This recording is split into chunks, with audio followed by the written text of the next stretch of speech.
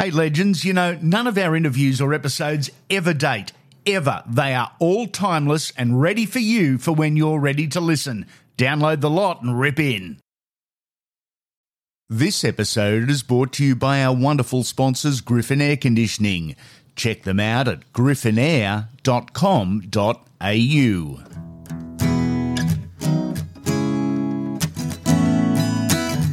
Welcome back to Andy Raymond Unfiltered, the Legends series with Bob McCarthy. The story continues. The South Sydney mantra, don't show the pricks you hurt. That's how John described him remaining on the field that day. He played 77 minutes with a broken jaw. Is it the bravest thing you've seen on a field or perhaps the craziest thing? Oh, it was brave and crazy. Yeah. I mean, how he withstood that pain.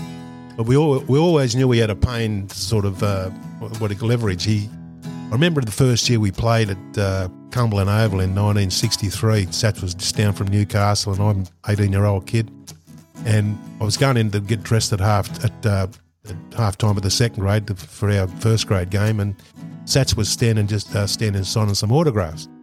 And I said, "There you go, mate." He said, "Good." And as I looked at him, I saw that his hand was in plaster. I said, "What have you done?" And Sats in those days, after he come down and lived down here, he got a job at East Gardens, where East Gardens is now. He used to be with GMH factory with us to make the Holdens in New South Wales. And he worked on the assembly line, and he said, "You wouldn't believe last night." He said, I mishandled an engine and it come down on my hand, and I broke my hand in so many places. And I said, "Oh, how long are you out for?" He said, "I'm playing today." I said, "You can't play with that on." He said, "No, I'll be right." So I thought, shook my head and went in, and I thought, he's away with the fairies, this bloke. Then when he come in, he's walked over because there's no doctors in those days. We used to have a medical box there with had bandages and scissors and all that type of stuff in it. And he walked over to the box and pulled out a pair of scissors, and he started cutting it off. And I remember cutting the cast off, and Michael Cleary and Jimmy Lyle saying, "Look at Sats, it's in there, tough bugger him." Anyway, cut the thing off, went out and played, come back in after the game, had a shower, went back to South Sydney Hospital and got it plastered up again. Till the next week. We knew then he was a tough hombre, you know. That 70 grand final, John Bucknell wouldn't last to half time. Kicked, maimed, bashed and assaulted. Different game. Well, it was. Well, I got him a good one because he jumped into me. He tried to knee me he tried to get me in the head with his knees, and he jumped up into me, and I thought, geez, I made it easy. And then I just got him in the air, and then I speared him into the ground, and I think I broke his shoulder, and he went off, and then but they brought on another player who played for Australia, Alan Thompson, so he was more as a better player as it was anyway. But Johnny, he made it easy for me by jumping into me. He tried to get me too with his knees, and he made it easy by jumping into me because took me the trouble of picking him up, you know, and dumping him.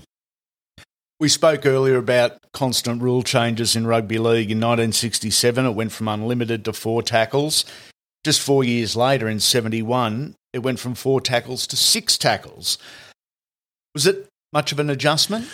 It wasn't as quick. It was still, you know, willy-nilly. You know, we all got brought up on throwing the ball around, you know, at South. So it really didn't do much of us because we had 2 great wingers in Cleary and Michael Cleary was the Australian sprint champion, over 100 yards, and Brian James on the other wing, I think it was a North Sydney gift champion. So we had a couple of speedsters, and Michael was the Australian 100-yard champion because the day he broke the record, the Australian 100-yard record, they went metric.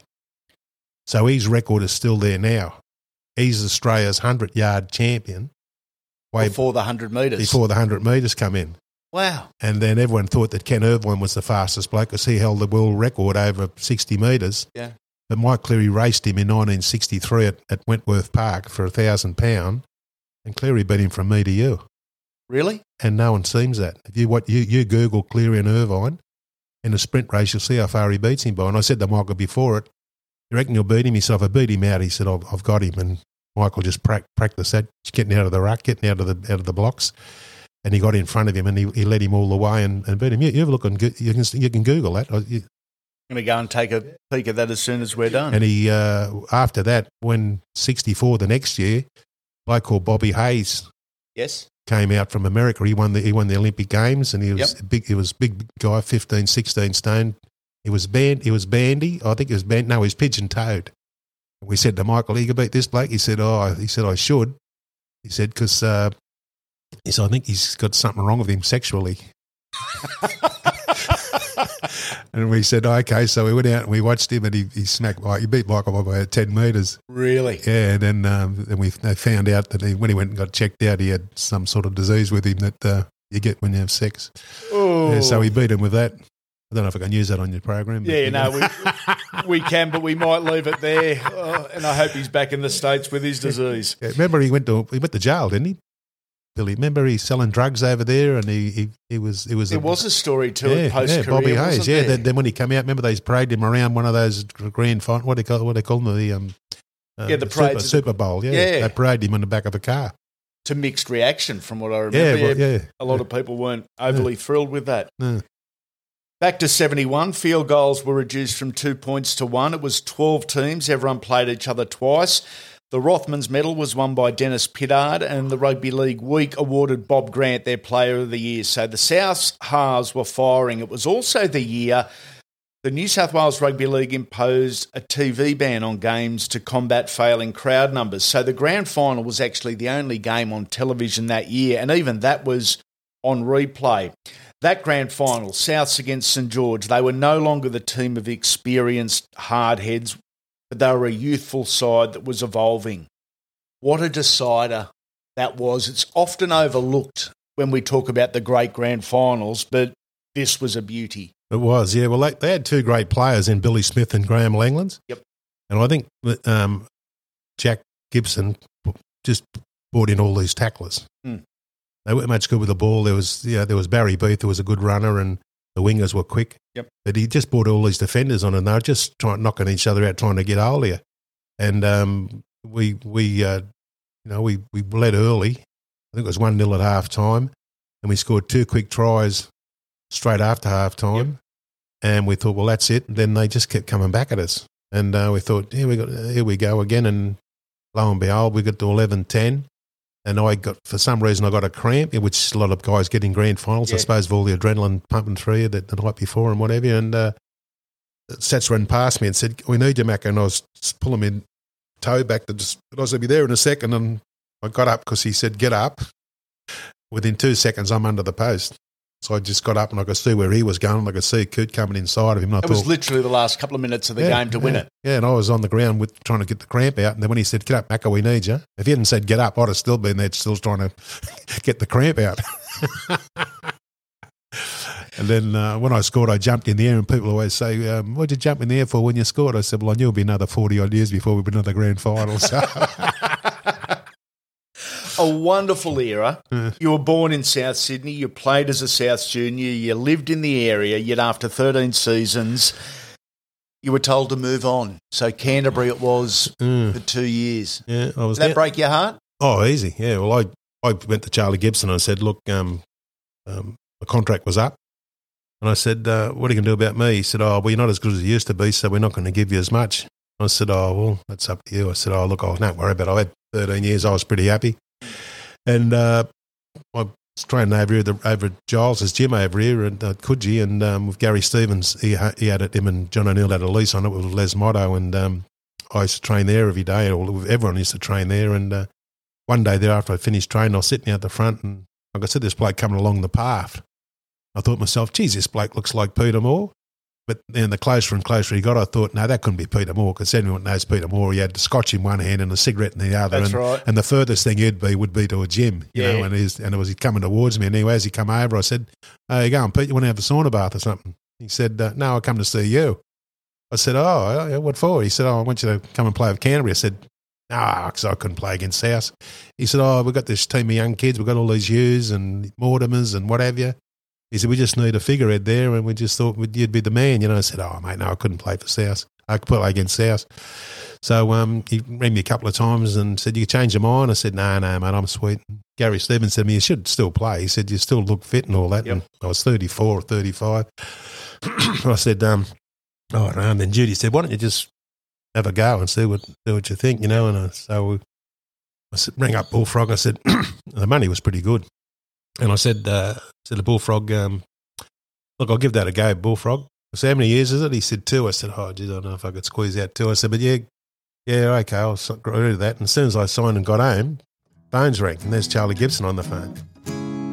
Griffin Air Conditioning offers the highest quality of air conditioning sales and service across the Sydney metropolitan area, providing installation and maintenance to commercial, domestic and industrial customers.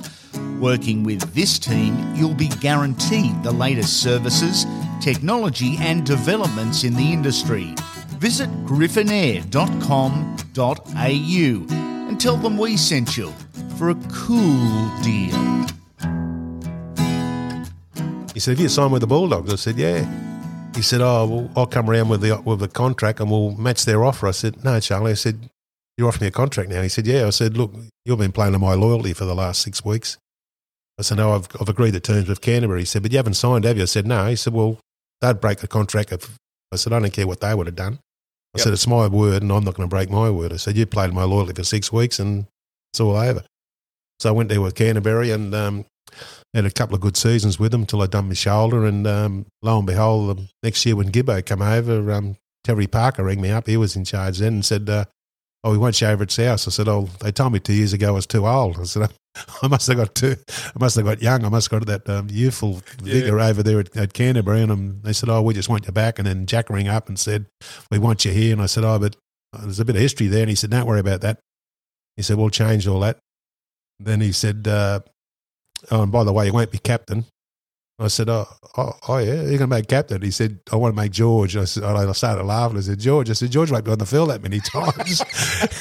He said, no, he's going to change his ways and all that type of stuff. I said, look, I don't care. I just want to wear the South Sydney jumper again, you know. And quite a few games there until I'd done my shoulder and had to go the bloody thing wired up again. I missed 11 weeks. Something was building pretty special at the Bulldogs. As you said, Peter Moore sold you on the vision that the Mortimer boys and the Hughes boys were coming through. What wonderful names in rugby league. But 1976, some would say one of the great missed chances. Parramatta and Manly played out the grand final. Many reckon the Bulldogs were actually the best side and by a long way. Fair call or not? I thought we'd win the comp that year. We had a couple of pommies.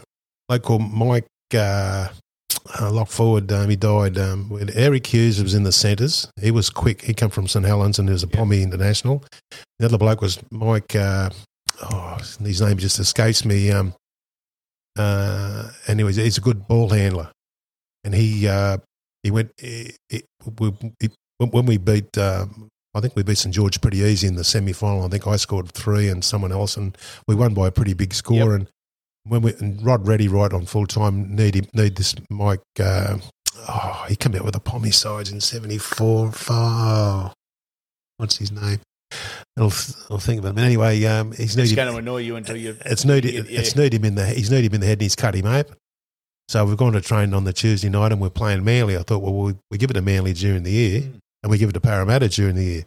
So I thought, well, it's only a matter of just going through the motions again and just playing tough and would be sweet. So get the train on the Monday night and Malcolm Cliff's got the side up in the thing and I said, where's Mick Adams? Yep. Mick Adams. I said, where's Mick Adams? He said, he's gone back to up Gunnedah. I said, what for? He said, well, his head's got 30 stitches in his head. I said, he can wear headgear. I said, he'll be right. He said, no, he's took off. I said, no, let me talk to him. He said, he's gone. Then I saw his Pommy mate, Eric, and I said, Eric, where's your mate? He said, oh, weak bastard. I said, he could have wear headgear. We don't play for another 7 more days. I said, well, it might have been all right, you know. Because when I played one year there, I had a bad scar on my head. Yeah. And Clive said, you've got to play front row this week. I said, I can't play front row. I said, my head will friggin' open up. Yeah. He said, I just wear headgear. And I said, no, I won't do that. I said, I went up and saw Ernie McQuillan in his gym up there at Erskineville. Yep. And I went and saw him. Boxing coach. Yeah. I said, Ernie, can you, well, he trained all them champions, all the Australian champions. I said, mate, can you fix my head up? He said, what's up? I said, my head's got a big hole in it. I got about 30 stitches went up into my head. I said, can you fix this up? I've got to play on Sunday. And Clive wants me to play in the front row. He said, yeah, come over the day of the game. So I went up there and he put all that skin up, what do you call it? All that, he patched it all up and put all that. Was it like the adrenaline? Yeah, it was all plastic sort of skin and all that type of stuff. He patched it up and then he put all this thing over it. And he said, whatever you do, he said, that won't open again.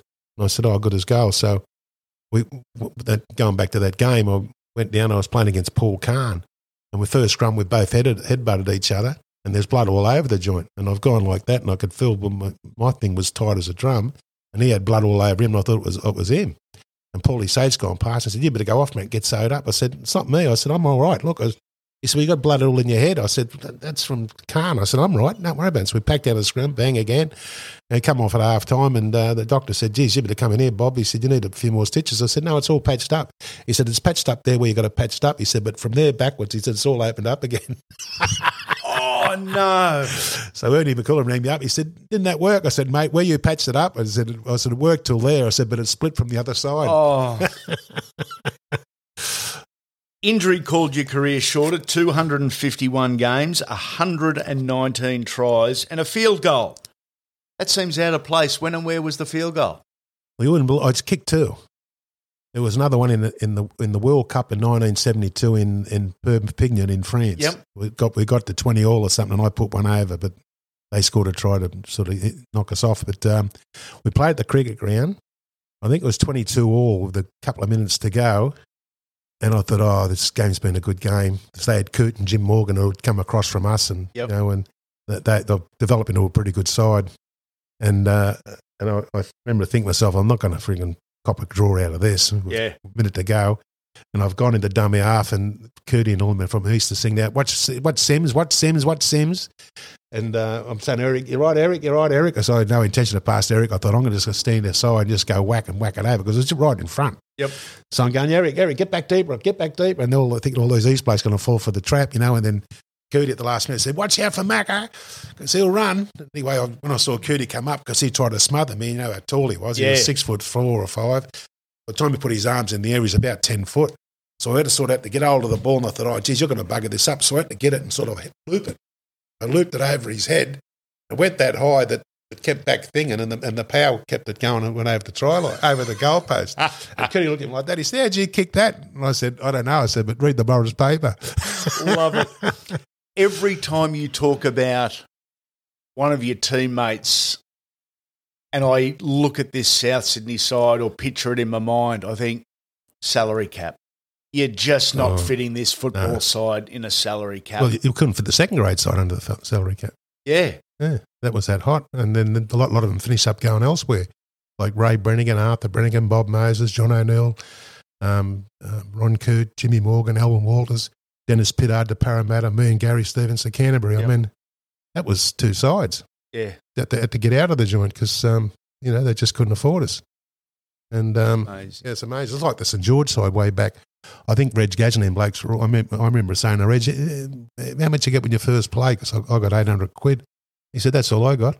I said, "That all you got?" He said, "No, well, couldn't give everyone 800 quid. Yeah. He said it would have gone broke. You're listening to Andy Raymond Unfiltered, the Legends series. We have corporate and private sponsorship packages available. You set the terms.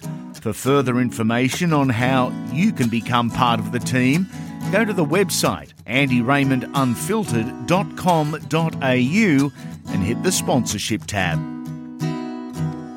Did the fact injury ended your career and you didn't get the choice on when you wanted to finish hurt? Well, I played the next year with East for half a game in a trial match. Remember the old pre-season comps? Yeah. And Bozo rang me up and he said, I need a run in second rower. I said, "Boz, I'm 35 going on 36. He said, "Don't let the press retire." I said, "Mate, I'm 36. Yeah. He said, "Will you come over and just train and all that?" I said, "Yeah, right." So I went over and I was winning all the sprints. And remember that Nautilus thing come in there, the Nautilus machine? Yeah.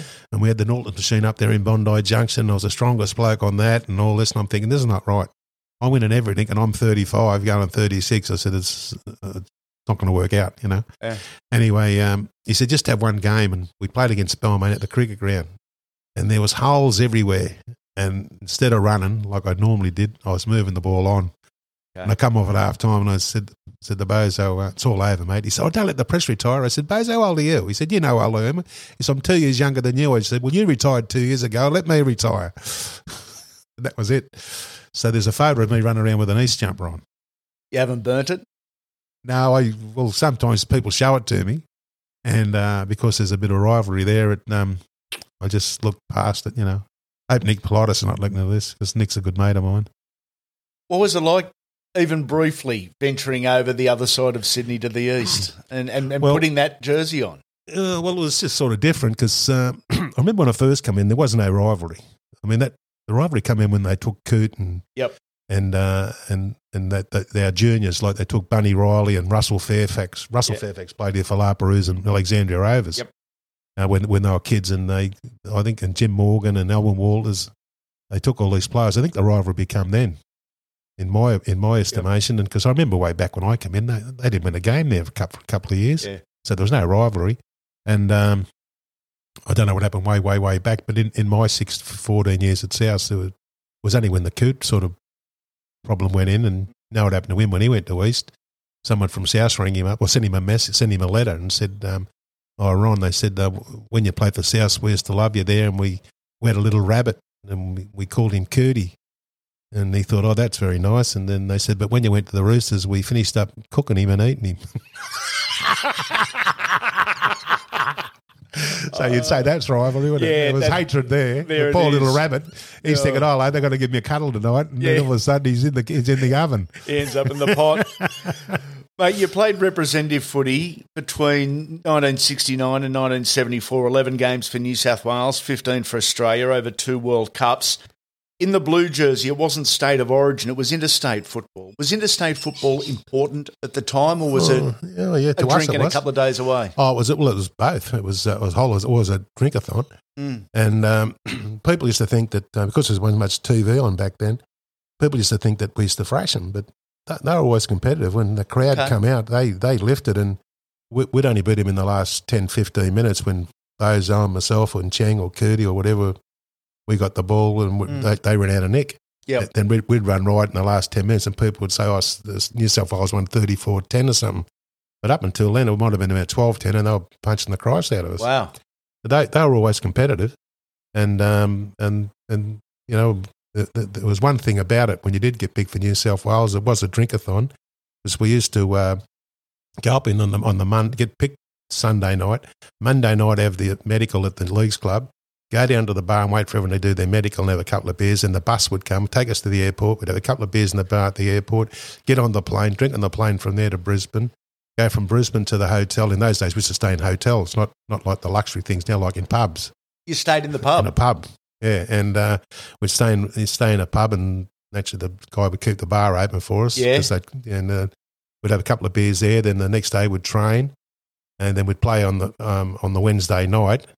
And then on the Thursday, what was the best day? We used to bus to come and pick us up and take us down to a guy at the Miami Hotel. He's a lovely bloke. I can't think of his bloody name. I think he played for Queensland.